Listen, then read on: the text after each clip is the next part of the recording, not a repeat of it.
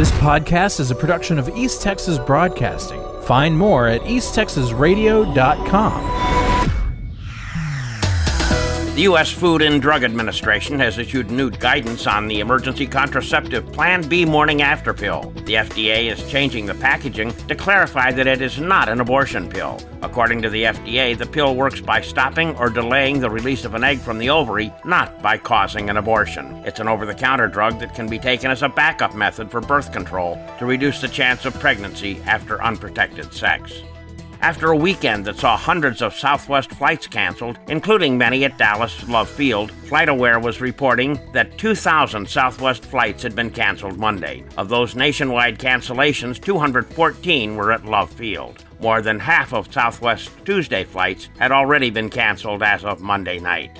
A 53-year-old maintenance worker was shot and killed on Christmas Eve while checking the pipes at the Clayton Point Apartments in Grand Prairie, where several pipes had ruptured. Police say 53-year-old Cesar Montalongo was on a resident's balcony at around 6 p.m. when the resident spotted him. The resident thought his apartment was being burglarized, grabbed a gun, and shot Montalongo through the window. He was rushed to the hospital where he was pronounced dead. Detectives will refer the case to the Tarrant County Grand Jury for review. Montalongo leaves behind a wife and 5 sons. Christmas Day was to have been his 29th anniversary. Choctaw County deputies responded Christmas morning to a residence in Roof, where Sterling Crossland had allegedly poured gasoline on his mother's home. She managed to make it out of the home safely, and Crossland barricaded himself inside the house. There were no injuries. Crossland has been charged with assault with a weapon and 4th-degree arson.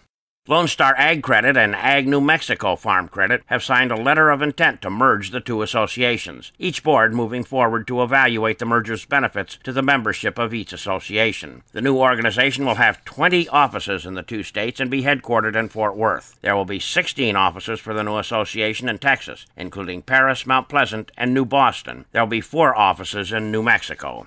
President Joe Biden has signed a bill that prohibits the export of sacred Native American items from the United States. The bill also creates a process to distinguish art from sacred items. It makes some violations of the law a felony and doubles the prison time for anyone convicted of multiple offenses. The law enables a path for the voluntary return of items that are part of a tribe's cultural heritage.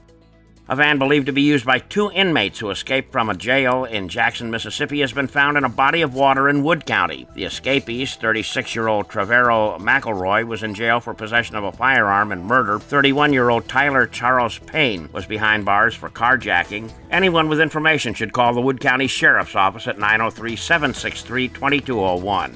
A state family court judge in Dallas has ordered Jerry Jones to take a paternity test. Jones plans to appeal. It's part of the case of a 26-year-old woman who claims the Dallas Cowboys owner is her biological father. Alexandra Davis claims her mother had a relationship with Jones in the mid-90s, and Jones made financial arrangements for her without admitting paternity. I'm Dave Kirkpatrick.